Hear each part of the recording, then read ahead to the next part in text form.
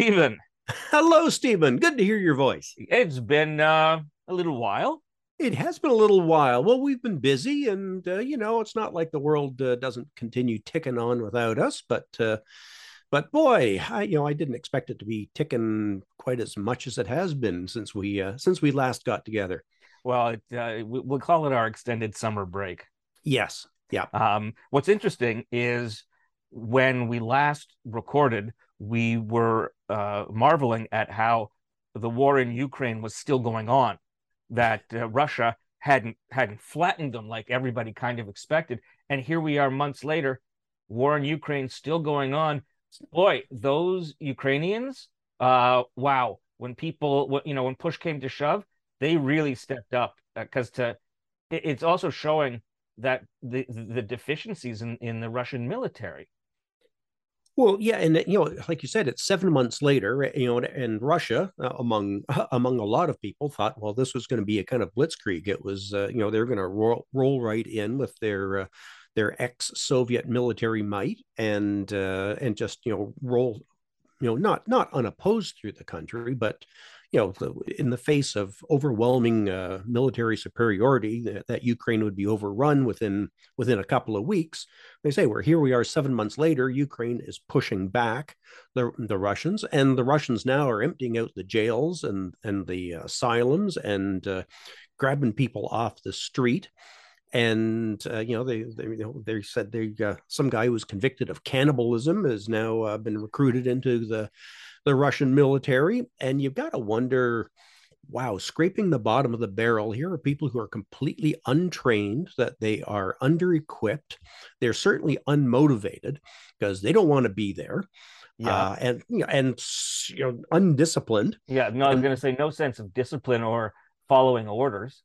but for the last 2, 3, 400 years, Russia has a history of just throwing people at a war, Yes. armed or unarmed. They just kind of swarm over like an anthill, and people are cheap. They don't care. Certainly Putin doesn't care how many people of his own citizens he kills in the pursuit of glory and his ego. And that seems to be exactly what their plan is at this point. It's like, here's a rusty old rifle, run in the direction of Ukraine. Tell me how it works out. Yeah, I wonder. There are these reports that Putin is facing internal strife and resistance because of this. I wonder how much of that is Western wishful thinking. I think a lot of it, is Western wishful thinking, and anyone who does seem to complain about, even mildly, that the war in Ukraine was maybe not such a great idea. They you know, accidentally fall out of windows or fall off of boats. well, they fall out of window while having a heart attack onto a bathtub full of plutonium. Yeah. And it's a terrible accident. So that does have a cooling effect on criticism, but you've got to think there has to be a small group of people close to the top of power who have got a lot to lose. When you start taking money away from the oligarchs, they get unhappy. If you're in government in Russia, a lot of that is at the whim of Putin, but you've got to be worried about your own situation with rioting in the streets, an unhappy military, because the military cannot be happy about what is going on there. Because I think that street works both ways. Putin's not happy with them, but they can't be happy with him having put Hmm. up them in this situation. So that's a recipe for internal revolt. And as the people start, and it's a well-worn Russian tradition, the people take to the streets and toss out the government. Though I understand, I mean, Putin effectively controls the media in Russia, and the stories I've read have indicated that as a result, the majority of Russians polled. Now, can you trust Russian polling? No, but the polls indicate that the Russian people are supportive of this war. But the more people that come back in body bags, it's going to be hard to continue to pretend that this war is being. I mean, the fact that it's even still going on has got to make some people in Russia wonder what's going on. Yeah, and they've had the phony baloney polls going on about whether they want to, the occupied territories. They have a free referendum about, do you want to join Russia? And there are a lot of ethnic Russians in those border areas, which is what started this whole war in the first place, because that low level civil war had been going on since 2014, I guess it was. Um, and the international community has just said, there's no way we're going to buy this. Zelensky's saying there's no way we're buying this because we have borders and you've got to respect these borders. And all it does is get the backup of the international community, which I think Putin sadly misjudged as well. He's driven a couple more countries into the arms of NATO, and the resolve and the willingness to send military materiel and expertise and intelligence to the Ukrainian government. I think Putin sadly misunderstood, and the willingness of Western countries, Canada included, to take in on a temporary basis, Ukrainian refugees. Yeah, and I think that he was probably improperly advised. I think he probably suffered from the circumstances where nobody wants to tell the leader what he doesn't want to hear, so tell him what he wants to hear. And that got him to misjudge what kind of resistance they were going to face. And it's a marvel to see this happening. And I like you and many others hope for this thing to end soon with Ukraine maintaining its sovereignty, and then we'll have to hear about all the mass graves that the Russians have filled with Ukrainians. Yeah, and that has turned Russia into a pariah state, and that's going to take a long, long, long time to wear off, because the various humanitarian groups, including the United Nations, are in there right now, and they are finding massive evidence of terrible war crimes. The torture and killing of civilians, including children. Quite aside from the other war crime, which is the bombing of non-military targets and civilian populations. Mm-hmm. It's Russia is going to be wearing a black eye for a long, long time. And the dependency on Russian oil and gas, they keep threatening to turn the taps off for particularly Germany, but other parts of Eastern Europe over the winter. You can do that once. And if they decide to do that and make things uncomfortable, then everyone finds new supply lines, because while Russia is convenient, it isn't the only game in town, and there is it's amazing that a lot of countries, including Germany, are now talking about firing up their nuclear reactors again. Germany was on the forefront of shutting down nuclear fuel. Mm-hmm. The Green Party, there was a real anti-nuclear earlier than everyone else sentiment in Germany. But as they're finding out, aside from the problems of things like Fukushima, which was a natural disaster that happened to a nuclear reactor, and Chernobyl, which was a human error that turned into a nuclear disaster. When run properly, especially now they're looking at small modular reactors that are much more like boutique reactors, not these great big infrastructure ones. Mm-hmm. They're finding that it's a carbon neutral fuel. You still have to figure out what to do with the waste. You got to bury it deep, and you got to bury it far away. But as soon as Russia turns off the taps and everyone turns to alternate fuels, and it could be solar, it could be wind, it could be all kinds of stuff. A mixture of all three. Yep. Then they're going to learn to live without Russia, and then Russia's got oil and gas that they can't sell to anybody, and their economy is permanently ruined. So that faces them as well. Well, there's the question as to whether Russia can afford to turn off the taps. Yeah, they need those hard dollars to fund everything. Yeah, and to make the oligarchs rich. Yeah, and the oligarchs are really the power behind the throne in Russia. So we live in interesting times. We continue to. Also here in Canada, interesting how things have. What I find interesting is the number of people who were vocally anti-vax and vocally supportive of the trucker convoy, which is a minority of people in Canada. They accuse Trudeau of dividing the country and don't take any responsibility for the fact that their opinions are the dividing line. Yeah. No, and if you almost feel sad for them, almost, because the last of the mandates are coming off September 30th. The which are the travel, the border, and even masking on airplanes. They're going to let it die on, if you'll pardon the expression, on September 30th. Even though COVID is rampant. I mean, the numbers of people hospitalized and dying of COVID are double what they were last summer. But the secret is none of the provinces want to report those numbers anymore, and it's not in the press every day. I mean, you remember, early on, we had the daily death count, the daily hospitalization, the daily infection factor was reported 4 times a day and in every newspaper and on, and now no one reports it because no one wants to hear it anymore. It's not like it's not there, and the numbers are, they're double what they were last year, and that last year was double what they were the year before. People are still dying in large numbers of COVID, moderated by the fact that we now have the vaccine. Thank God we have the vaccine. I got COVID 6 weeks ago. Have you had it yet? You and I had it at roughly the same time. Mm-hmm. Yeah, and my case, I was quadruple vaxxed. And thankfully, vaccination doesn't keep you from getting it, but it keeps you from dying from it, which I think is a bonus. And it was, not great. Felt like a bad head cold for me. One day I felt kind of a little fluey, and then I just kind of felt stuffed up for about another 4 or 5 days, and then I was through it.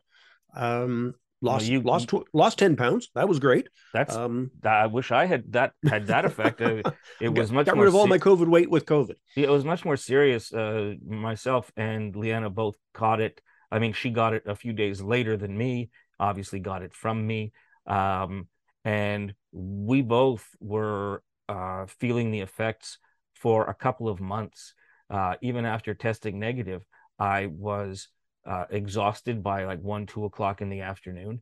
I could feel my body working hard to try to do what it normally did with less energy. I had brain fog more so than usual. I was Uh, gonna say, you yeah. walked right into that one. Yeah. And yeah, it really, and I found that it also affected my moods. I was much more downbeat when I was suffering from the after effects of COVID. So and I'm triple vaxxed, and it was I'm glad that I'm vaxxed because I couldn't imagine having it longer or having a worse case. It was really miserable. Yeah, and I say, and mine was shorter and a lot less. And the odd thing is, everyone in my family, my son brought it into the house, and just gives you an idea. We were so careful. We masked and we avoided going out, and we did all of those sorts of things. My wife and I work from home, and my son's at university, but it was all remote learning last year, so we managed to avoid any of the vectors. But we went out to a couple of things. You and I were out at dinner together, and there was like 50 or 60 people there. And every time we went to one of those, I'm like, I'm going to get it here. Where we got it was my son went to a small gathering in someone's house, 4 people, four of his friends, Mm. and they're more COVID hygiene conscious than even my wife and I are. And they all tested themselves before they went to somebody's birthday, and they all tested negative that morning.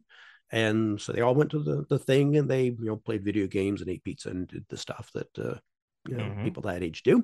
And the next day, his friend called and said, I'm not feeling well. I tested positive. Um, and 2 days after that, my son tested positive. And then 2.5 days after that, I tested positive, and the day after that, my wife tested positive. But each of us had slightly different symptoms, which is really interesting about this disease because I had very much a bad head cold, and but my wife had a fever and a body ache and that sore throat. I didn't really have the sore throat, and everyone just sort of had this mix and match of different kinds of symptoms. It all seemed to progress about the same length of time, but everyone had a slightly different thing. I had no appetite, which is how I lost. I'd Hmm. open up the fridge and I'd look in there, going like, well, Yeah. nothing appeals to me. I'm gonna have Yeah. some lemonade. So I lived on lemonade for like 5 days. The lemonade diet. I'm gonna write a book about it. It, Um, it's but yeah, uh, as they say in on those ads for cars, for vehicles on TV, mileage may vary. Yeah, yeah, And you know, I was dealing with a client who, when I mentioned COVID, said, "Yeah, I had it twice. I just call it the flu," and this is before I caught it. And then when yeah. I got it, and he realized how ill it made me, I think he may have reconsidered, because there's people out there who say that they got it and it was like nothing more than a cold or a flu or a couple of days of discomfort, and they assume that that is the universal response, and of course it's not. No, Um, and right. but I think that COVID has permanently transformed the political social landscape in this country. Well, Uh, it certainly became a real, to use a biblical word, a shibboleth, a yes, real dividing line between the way people look at the world and the way you look at your fellow citizens. How selfish you are in terms of looking after other people. I mean, even now, I still wear a mask, given the circumstances. And if I go up to a counter and somebody's wearing a mask, then I will put on a mask for their comfort and for their safety as well, right. because I can tell that they are. I was at the post office earlier today, and they know me really well there. And as I'm walking up, I see everyone's masked at the post office, so I put my mask on because I don't want them to feel uncomfortable. That Mhm. I'm there breathing all over them, and they don't know where I've been. So but a lot of people just aren't that considerate of each other. Not that I'm particularly, I like to think I'm considerate, but just the way that some people wore it around like a challenge. You hear the air rage stuff, and the whole trucker convoy thing earlier this year was all about people not wanting to be considerate of other people. And even earlier today, there was this crazy tweet by Leslyn Lewis, who is Oh, the the the one of the, Paul the Ev's front benchers, yeah, the and she perennial was also ran for the conservative leadership. yeah, and she, I say her, it's one of those things. There, She's a let me. very strange woman. Her Well, views on things very odd. she really is, and so today she tweeted, the reality is that the ArriveCan app fulfilled its nefarious purpose to discourage and make travel difficult. Like, do What? you really think that's what ArriveCan was for? Yeah, it made your life a little more complicated, and there was a couple of sort of people who tried to make a big deal out of it, and there was I'm sure, a couple of unfortunate people who were older and couldn't do it on their cell phone, and got kind of caught in the bureaucratic mess. But a handful of people. But she was basically saying that some of the power crews that were coming up from Maine to help out in the Maritimes, were delayed at the border because they didn't have the ArriveCan app. Now it got sorted out really, really quickly, but of course the conservatives are saying like, "Oh, the ArriveCan app." But yes, it's an inconvenience and a whole bunch of other stuff. But so is customs and passport and all those other things you have to do when you're going through security to get to another country. But the idea that its nefarious purpose was to make travel difficult for citizens, It's where, see, where does yeah, that? this is part and parcel That's of just crazy talk. the idea that the government wanted to shut down businesses to make the public more reliant on government handouts. It's like, where the, this beggars imagination. In no way does this benefit the government. In no way does having businesses shut down and reducing revenue at a time when expenses are high. In no way does this benefit any government. So the idea that the government conspired with the pharma companies to shut everything down and make us afraid and make us take this as they call it, experimental vaccine. The it, it, it simply doesn't make any sense. It's tell me the reason. Tell me the benefit to the government. Well, they want to make you dependent on them. Why? What's the benefit there? Then they can do anything they want. No, they still have to be elected. The same way they talk about Trudeau as a tyrant. Trudeau went to the polls during COVID, when so people had a chance to reflect on what he had done, his leadership and his government's leadership during COVID, and he got reelected. with a So minority. So he's still, it's the most precarious tyranny that there is because he depends on power on a party that isn't his own. yeah, these people don't understand what to them tyranny is the government taking steps that they don't like. And all those signs about try Trudeau for treason. It's like, do you understand what treason is? Because I don't think you do. Every time Um, I see on Twitter somebody saying Trudeau is a traitor, I say, what did he do that makes him a traitor? And I never get an answer yeah, and because and they don't know. I get annoyed. I travel up into area code 705 where my cottage is. The cottage season's almost over, but you still see the F Trudeau flags flying from their F-150s or flying from the flagpoles at their enormous farms.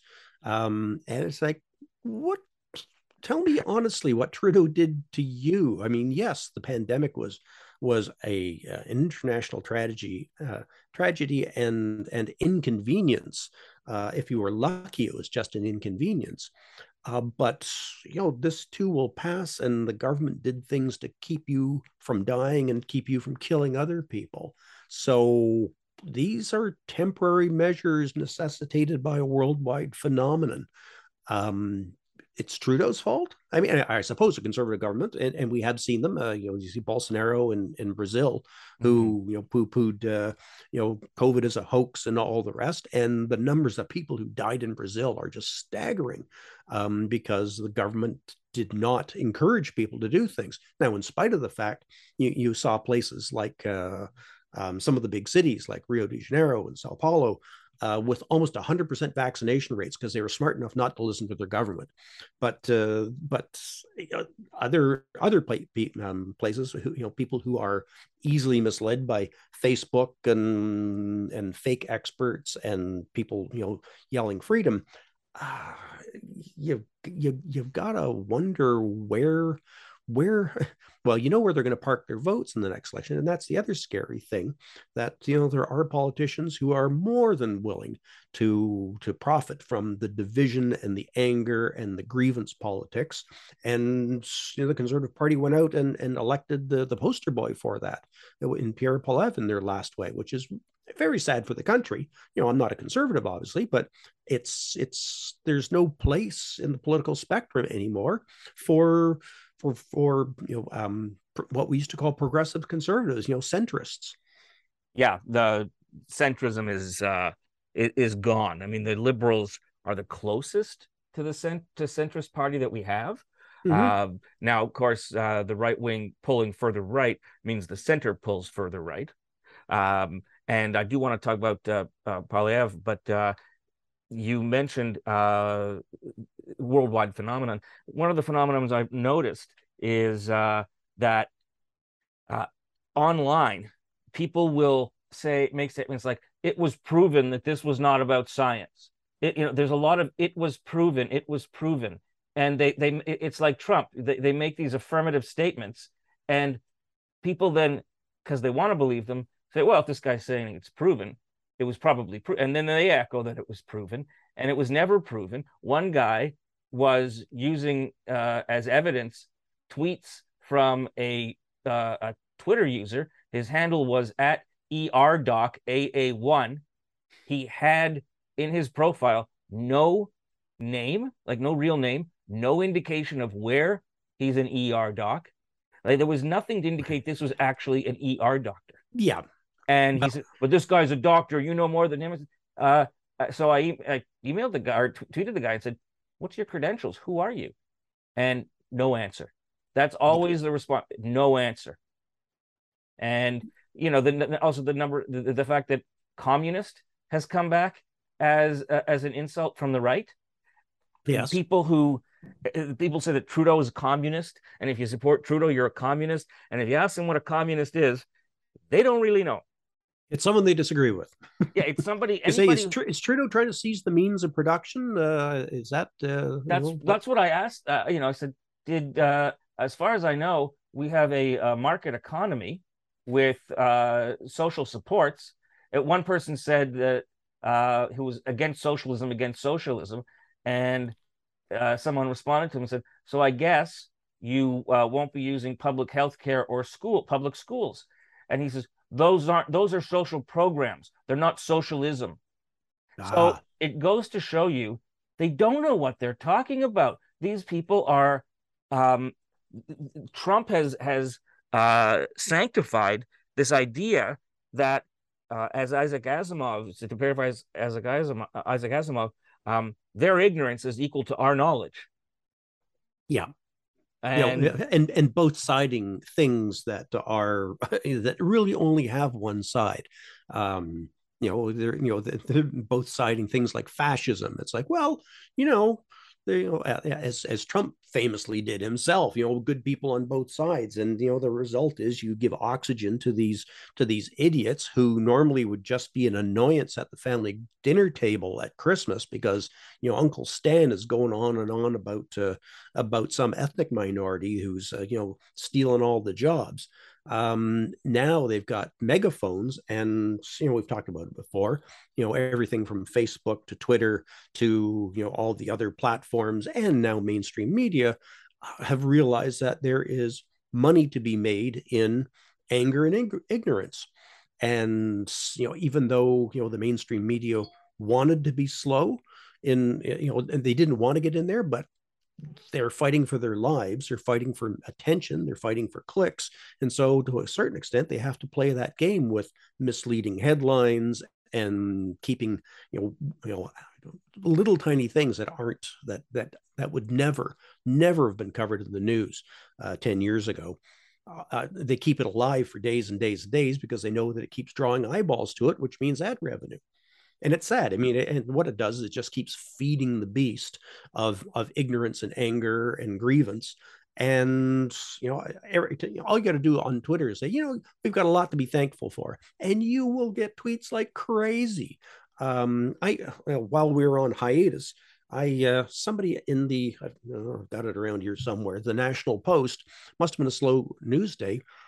Took exception to a tweet I did in 2020 that was in response to people running down Canada. I said, here is a list of top 5 lists, top 10 lists around the world where Canada is ranked in the top 3 for things like quality of life and important for the freedom index comes out every year, and I think this year we ranked 6th in the world. The United States is down around 22, 23. I had this little chart that I did 2 years ago, and somebody called me. Actually, I think it was Brian Mulroney's old chief of staff. Actually, tweeted to me and said, "Hey, you're on the front page of the National Post today." And they took that tweet and they took exception to me saying, Canada is not a bad place, all things considered.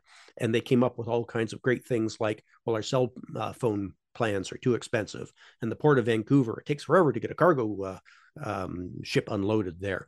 And like, are these the things that we're now scraping the bottom of the barrel to complain about when things like quality of life and freedom and transparency and a reliable justice system are in the top 3 in the world?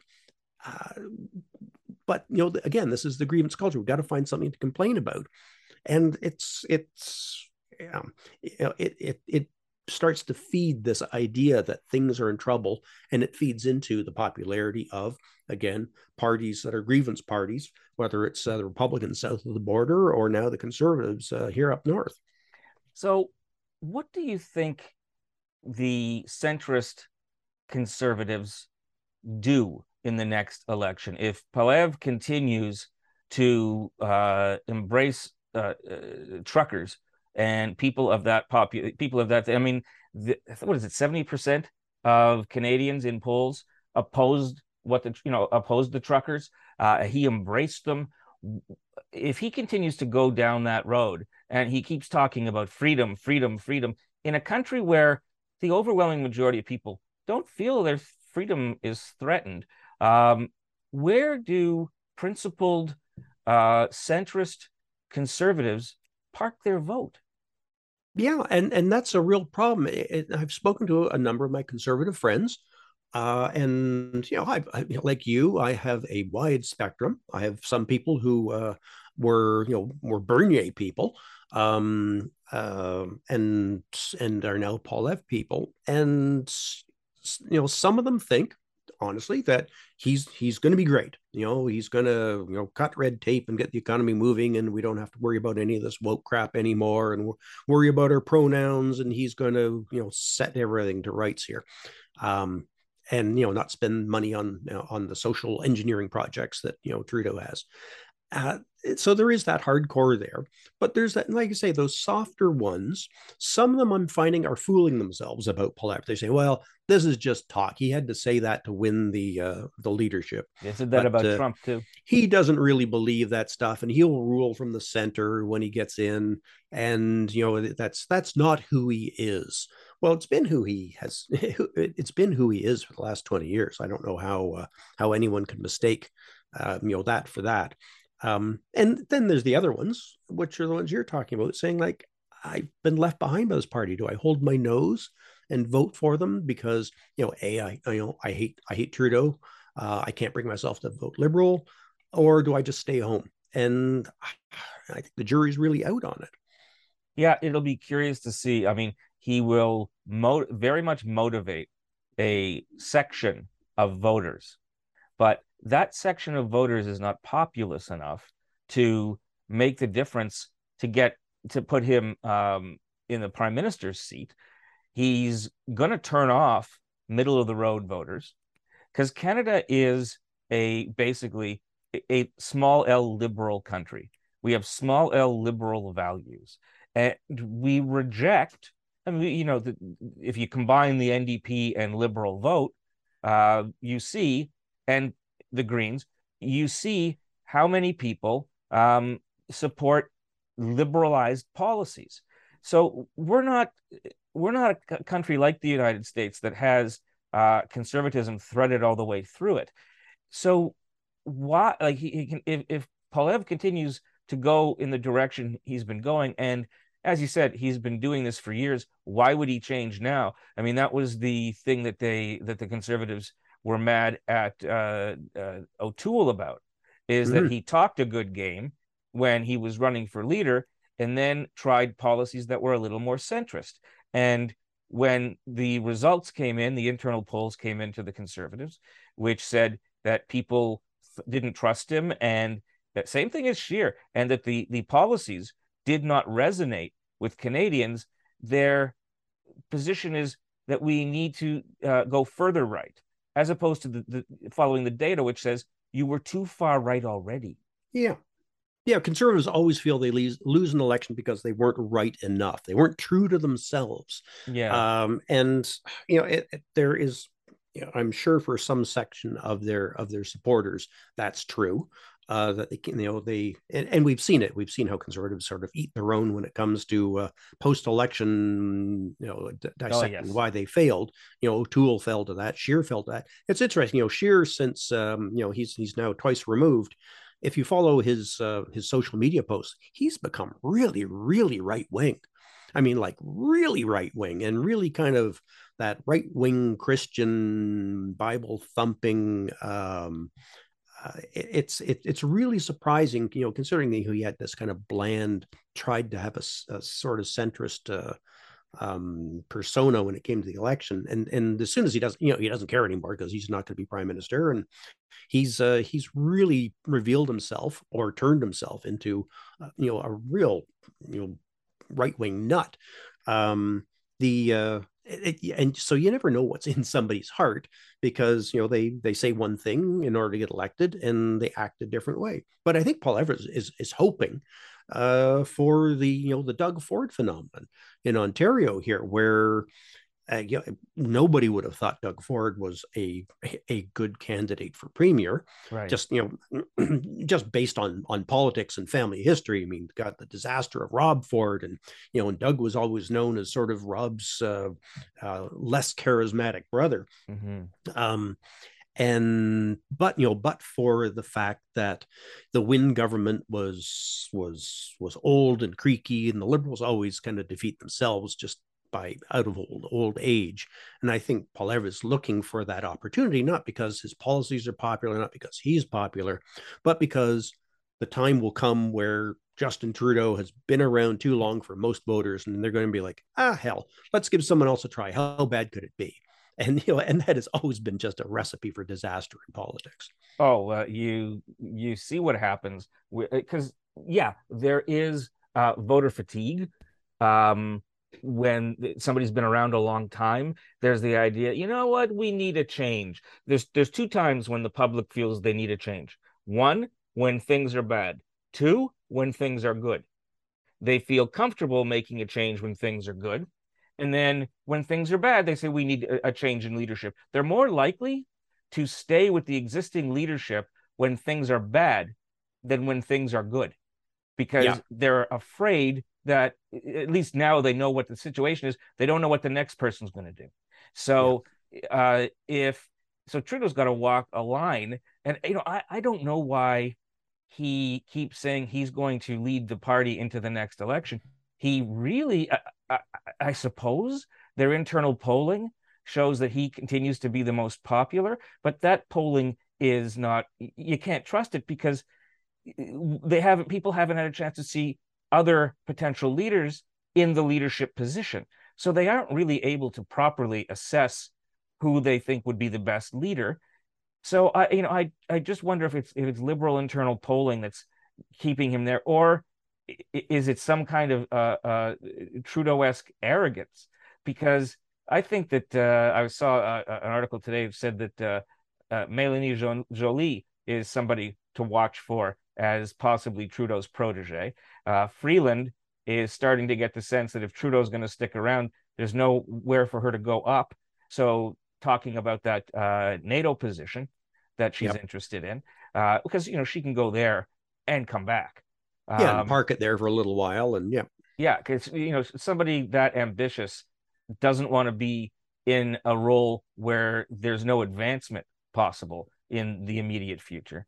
So, if Poilievre's going to be a fresh face and people want to change, well, okay, don't do the Kim Campbell change, yeah, but the idea of somebody else out there, because there is such a intrinsic, dyed in the wool, reflexive hatred of Trudeau amongst a portion of the population. They don't like what he represents. They don't like, the values that he espouses loudly and proudly. Now he's the woke stuff, as people call it. That's been really subdued since the blackface picture came out. He is making less statements like, it's because it's 2019 or whatever the hell his statement was back then, or 2016, about why there was a gender parity in cabinet. He's less given to speaking in those kind of codes, I guess, because he initially did it because they needed to cut the NDP off at the knees. They needed to get people who would normally support the NDP, soft NDP support, to cross over to the Liberals. And so they spoke that language, and that's what they did. Now I think they realize he's got less credibility on that, and so they don't push it. Um, the Liberals also are terrible at trumpeting their accomplishments. We've talked about this before. Their communications people are awful. There are things the government has done which are good decisions, which are laudable and have had good results. We don't hear about it. They basically allow the opposition press and the opposition to define Trudeau as they want to, without uh, putting out any kind of energetic, not a rebuttal, but an energetic presentation of what they've done that has been successful. I mean, Trudeau saved the country with CERB, as far as I'm concerned. People would have been living on the street. This is not an exaggeration. People would not have been able to pay their rent. They would have been on the street. They wouldn't have had money for food. He saved the country from going straight down the tubes. And that's why it recovered fairly well economically after after COVID. I mean, even with inflation, I understand we have one of the lowest inflation rates in the G7. Yeah.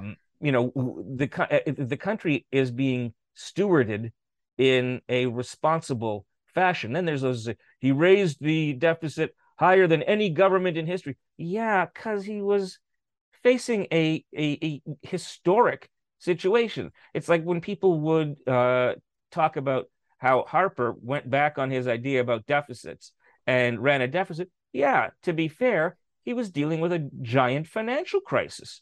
You know, there are times and circumstances when governments really don't have very many choices as to what they can do. So Trudeau saved, you know, the federal government saved the country during COVID. He showed a lot of leadership every day, giving a speech and an update. Talk about that.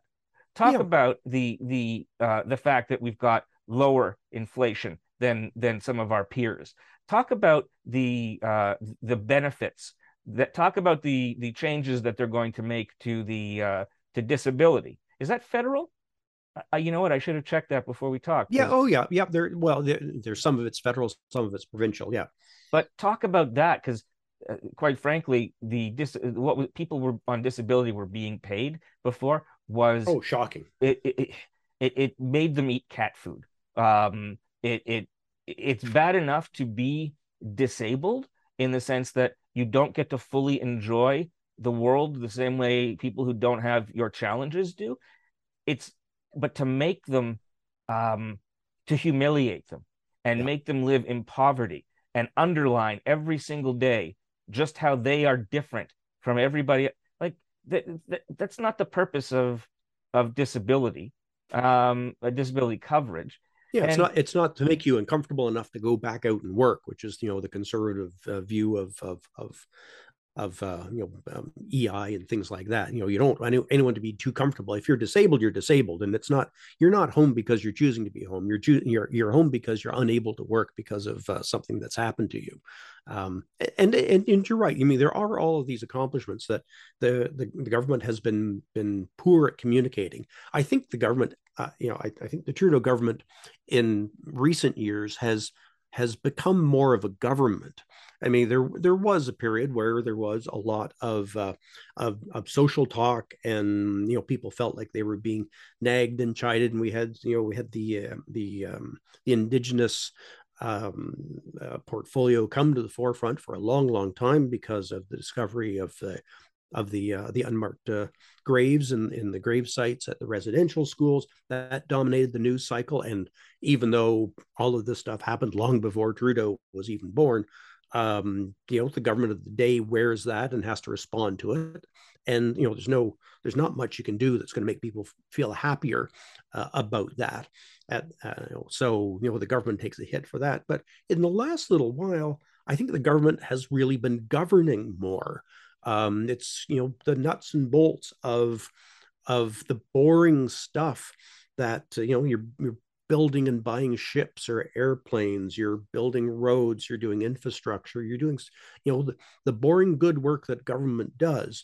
And it's not as sexy as having gender parity in the cabinet and all those sort of early initiatives, but it is important, and it does become sort of a stable, prosperous government as long as the international economy cooperates a little bit. mhm. And like you say, we have done better than most. I think the international economic community recognizes that Canada has come through COVID among the best in the world countries because of what our reaction to everything from vaccine mandates to our social welfare programs to CERB to supports for business, so people didn't lose as many businesses as they might have, that they didn't lose their houses because they didn't have income coming in. They weren't thrown out on the street or, like you said, eating cat food.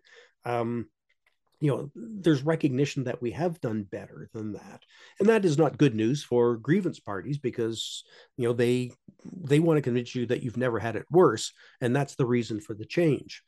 And that's the drum that they keep beating. But I keep thinking that Poilievre may be, in some senses, good for Trudeau, because Trudeau needs a scrappy opponent in order to rise to the occasion. Because It's Trudeau is a good scrapper in a pinch. He is, but we all get complacent. We all get a little bit lazy, and we get a little unfocused and follow our own little pet projects. But if you get somebody sitting across the aisle from you that challenges you every day, and and gives you a tough time, then I think Justin Trudeau rises to that occasion.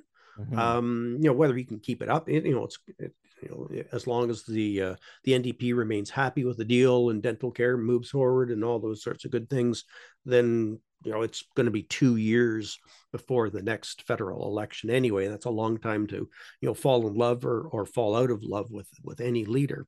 But I think this has given Trudeau some real opposition, which he hasn't had before. O'Toole was no real opposition. Singh is not opposition in any meaningful way. He doesn't challenge Trudeau or the government. They get in a good one-liner once in a while, but that's not opposition. That's just being the class clown. That doesn't get you any votes. But I think Poilievre can really reinvigorate the front bench of the government to explain their positions, to push back, to make known some of the things that they have and are going to do, and maybe make Trudeau a more vocal, more effective leader. Which after as many years as it's been, you coast a little bit, you get comfortable.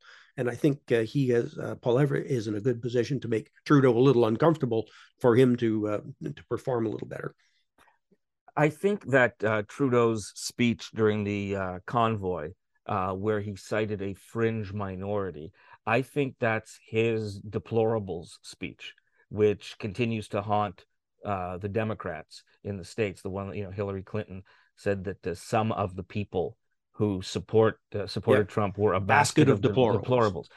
She said some of them, but then that was magnified by the people who were supporting Trump as her saying that everybody who supported Trump was a deplorable, and so they adopted the term deplorables.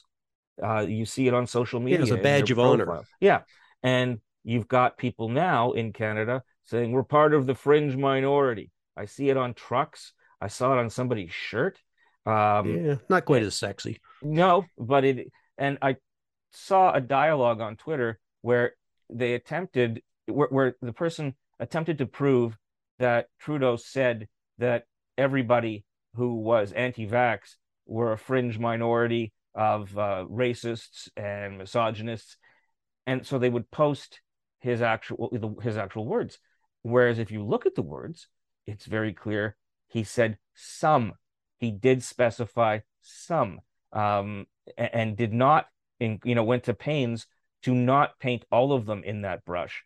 But to them, it's an interesting thing. Why do you think he's talking about you?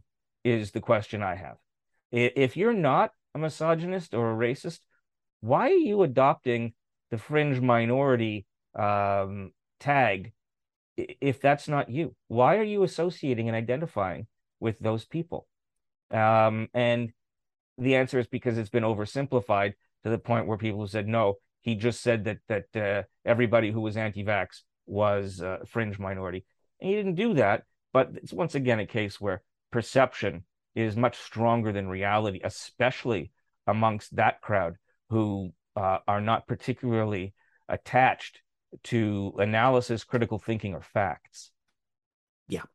Yeah, and that is the problem now, that you're able to sway large numbers of people who are and I think we did an entire podcast about this at one point, about how there is a lot of people unhappy, and there's a lot to be unhappy about. I mean, COVID is not a happy thing, and the things that you got to do to cope with COVID, not happy things. Being sick is not a happy thing, and and the economy, right now there's worldwide inflationary pressures. There's rising interest rates, and interest rates are rising into I got my first mortgage on my house, I think was and we went to like a guy in an alley and got like 13.5% on our mortgage and thought we were making it like bandits. I remember 20% interest rates. I do remember Um, that in the 80s. yeah, in the early 80s. And what it did is there was a housing bubble and it cleared out the housing bubble. That was for sure, because all these people who were speculating couldn't make their mortgages as the rates went up and up and up. And all of a sudden there's tons of inventory of houses on the market, which all the house prices then crashed and made houses affordable. But what people want now, of course, is, well, they want low interest rates, but they want affordable houses. And the economy's this strange series of levers where you pull one and something happens on the other side of the room, and that's usually what it is. But people have got things that they're unhappy about, and they love to hear that that someone feels their unhappiness, and that whatever bad thing is happening to them is not their fault. And even better if you can pin it on somebody else. You can say it's that guy over there, or it wasn't that long ago, it was immigrants. They're coming and taking the jobs. They're buying up all the houses. You still hear it in Vancouver. The Chinese are coming over and buying all the houses, and that's why no one can buy a house, and they're all so expensive. It's all those damn immigrants, Mm-hmm. stealing your jobs. There's always been a scapegoat for things like this, and the political parties that benefit from that have found that is fertile ground to tell some people and twist the words of other politicians to say, look, that guy doesn't care about you. He calls you a fringe minority, a basket of deplorables, a misogynist, a racist, and it allows them to focus their anger, focus their discontent about everything that's going on in their lives, from COVID interest rates to inflation to losing your hair, and allows you to say, this guy gets me, I'm going to vote for them. And we're seeing it all over. We're seeing it in elections all over Europe. We saw it with Trump in the States. I mean, Trump was, supposedly a billionaire. Apparently he's not, but Mm-hmm. supposedly a billionaire who said, I understand you. I understand your pain. I am one of you, which couldn't be further from the truth. I mean, we see it with Doug Ford and Rob Ford here in Ontario. They got elected because they were one of you. They were the kind of guy you want to have a beer with. They understand. Forget that they were both millionaires too, and inherited a business from their family, but they convinced people that they were just plain folks, and they could understand their pain. So there's a real appetite for that, and unfortunately, like I said, it usually ends badly. Yeah, it usually does. And I think also that COVID, I mean, we're not far enough out of it or distanced from it yet, but I think COVID had a really deleterious effect on the national psyche. I think a lot more people um, feel anxious, feel down, don't know why they're feeling uncertain. I think that the uncertainty of what was going on, the isolation some people felt, or felt trapped with another person in a dwelling. Uh, I think that it was a shock to the system, and I don't think we're anywhere near close to identifying just how much it affected mental health across the country. Yeah, no, I just finished reading a book, interesting book by Mary Trump, who is Donald Trump's niece, Yes, the psychologist who is no fan of her uncle. yeah, A book called The Reckoning, and she's got a chapter in there about the psychological effects of COVID on everybody. yeah. And of course, it always affects people differently, so it's a broad generalization. But it never occurred to me that that everyone is basically suffering from PTSD as a result of COVID, because of we had problems with our relationships. We weren't able to see the people that we wanted. We weren't able to socialize. We weren't able to go to the places that we wanted. We were cut off from the familiar. All these sorts of things that isolated us socially has really created, even in people who weathered it supposedly pretty well, it really, like you said, changed our psyche. It really has going to have lasting psychological effects, not just on adults, who may have lost, relationships and family, people who died and you couldn't mourn properly, but children who couldn't go to school and be socialized. All of these things are going to have long-term effects that we haven't figured out yet. And again, it kind of feeds into that sort of need among people to find an answer. And as there's a Swiss philosopher named Jacob Burckhardt who said, there's always a simple answer to every problem. The problem is it's always It's wrong. always wrong. Yeah.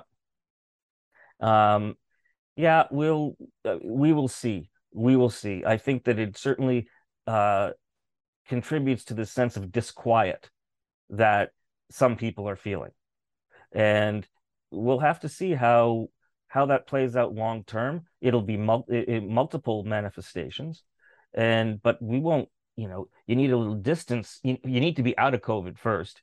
I think we're out of the lockdown period because we've talked about this before.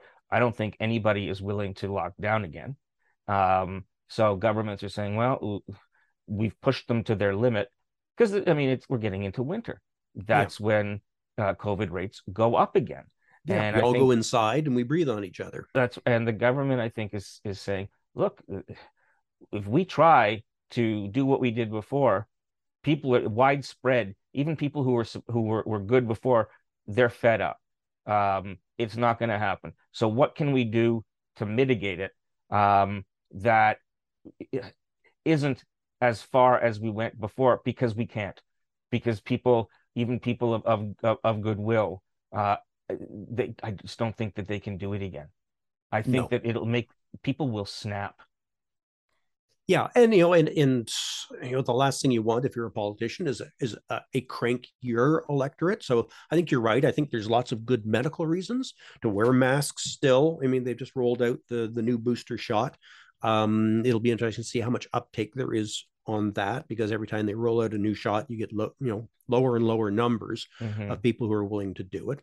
And the idea that we're going to close restaurants and businesses again, which we haven't even really got back to in any meaningful way, office spaces and all the rest. There's absolutely no political will or appetite to do that because they know that it's political suicide, even though all the science says, yeah, you should still be doing all of this stuff, simple stuff like masking, and whether it's on an airplane or on transit or standing at the post office, you should be masking. You should be, if you should still be avoiding big events. While I had COVID, I missed a wedding that we were going to go to, a friend's wedding, and it turns out like a third of the people at that wedding got COVID. Mm. So it's still out there in big numbers, but there just isn't. We're all tired of it, and there's just enough of the population that would revolt if you tried to do anything. Yeah, so we're not gonna. We've talked before how there was going to come a time where we had to learn to live with COVID. There was just no way out. We're not going to eliminate it. And we're going to have to determine that there are acceptable losses, certain number of acceptable losses or acceptable consequences. And we're at that point now. Yeah. And it's I'm not sure they're going to ever be acceptable, but we've decided we're going to accept them. Yes. Well, I mean, It's still going to be terrible and it's still going to be tragic, but well, if people it's your if just it's somebody if you lose somebody, then no, it's not acceptable. But one person is a tragedy. 1,000 people is a statistic, yeah. and you can't really get behind a statistic. It just becomes cold numbers. I forget who said back in when Rob Ford was mayor, said every number over $1 million to Rob Ford is the same. Yeah. And there's a lot of that going on with COVID right now because you could be publishing the numbers. I mean, every once in a while there are still a few lonely voices, some public health officials with real credentials, real doctors, not your ER doctor, Yeah, who publish the numbers, and they find it hard to get the numbers out of public health because no one wants to report them anymore because everyone right. everyone wants to literally whistle through the graveyard. Hmm. But it's shocking when I see those numbers. Not, and I will repeat them because I think it's important for people to know that this thing isn't over and that it is still killing, thousands of people. Um, it's and people just kind of look at the numbers and the reaction is like, wow, that's I had no idea. And say, well, no, of course you have no idea, because everyone is looking the other way right now because we don't want to face that truth. And we've decided collectively, as governments, as people, we don't want to face that truth anymore because that truth has just been too ugly and we're just too tired. Yeah. And that's probably a good place for us to bring it to a close for today. Ugly and tired. Yes. Ugly and tired. That's the best place. We will try to be more regular with this show. I appreciate the people who have been waiting for it and are Who've glad been that it's calling back. for it, Yeah. clamoring So for it. yeah, the mobs All three of you. that Yes. have been gathering. That's right. They gather in a bus shelter. So we'll try to be on more often. And thank you for your patience in waiting for us to come back. Yes. Well, and Stephen, I said before, Happy New Year to you. Oh, thank you very It's much. Rosh Hashanah. We're in Rosh Yeah, Hashanah yes, still. yes, Started at sundown on Sunday, didn't it? it did. It did. There we So go. thank you for that greeting. And to everybody A listening sweet New who, Year to everybody. yeah, everyone who observes the Jewish New Year, wishing you Lashana Tova, a happy, sweet New Year. And we will be back soon. That's the most I'm willing to commit to. Okay, well, fair enough. And I'll be Uh, back with you if you'll have me. Always. Stephen Lautens can be found on Twitter. He's at Stephen Lautens, which is spelled STEPHENLAUTENS. I would follow him if I were you. I do follow him. A lot of intelligent uh, information and satire. And it's a good workout for your brain. Yeah, see So if you can tell the difference between the two. um, and I'm Stephen Kersner, and you've been listening to Stephen and Stephen.